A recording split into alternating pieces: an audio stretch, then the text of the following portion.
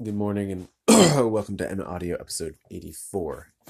Well, I was feverish yesterday and I'm not feeling great today, but what I want to describe just happened on top of that, which is that I very stupidly tried to fill the kettle that lives on top of our wood stove while it was still hot and got steam burns on my hand. I think it's not going to be that big a deal. I ran them underwater for 20 minutes and I've got an aloe plant that I'm smearing all over them, but there's maybe one spot in my knuckle that really hurts. What this brings to mind for me is that there are two scenarios in life that are most dangerous.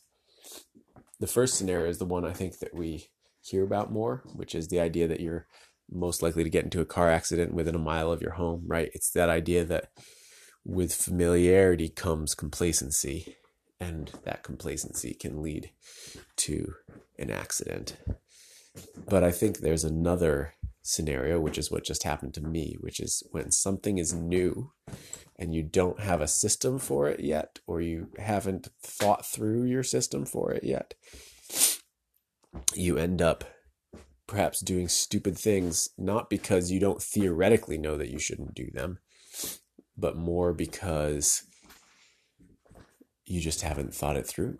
So for instance, with me, I just hadn't thought it through. I'd been filling the kettle when I first lit the stove, and I would do it without gloves, and it wasn't hot yet, so it wasn't a big deal.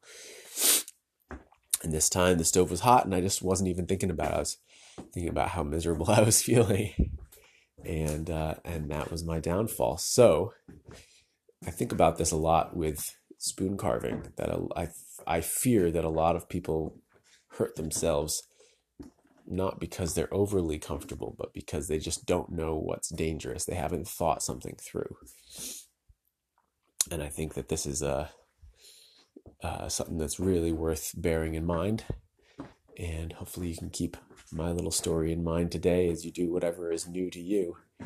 And think through a process. Think through what could go wrong. Think through, what you should and shouldn't do under certain circumstances.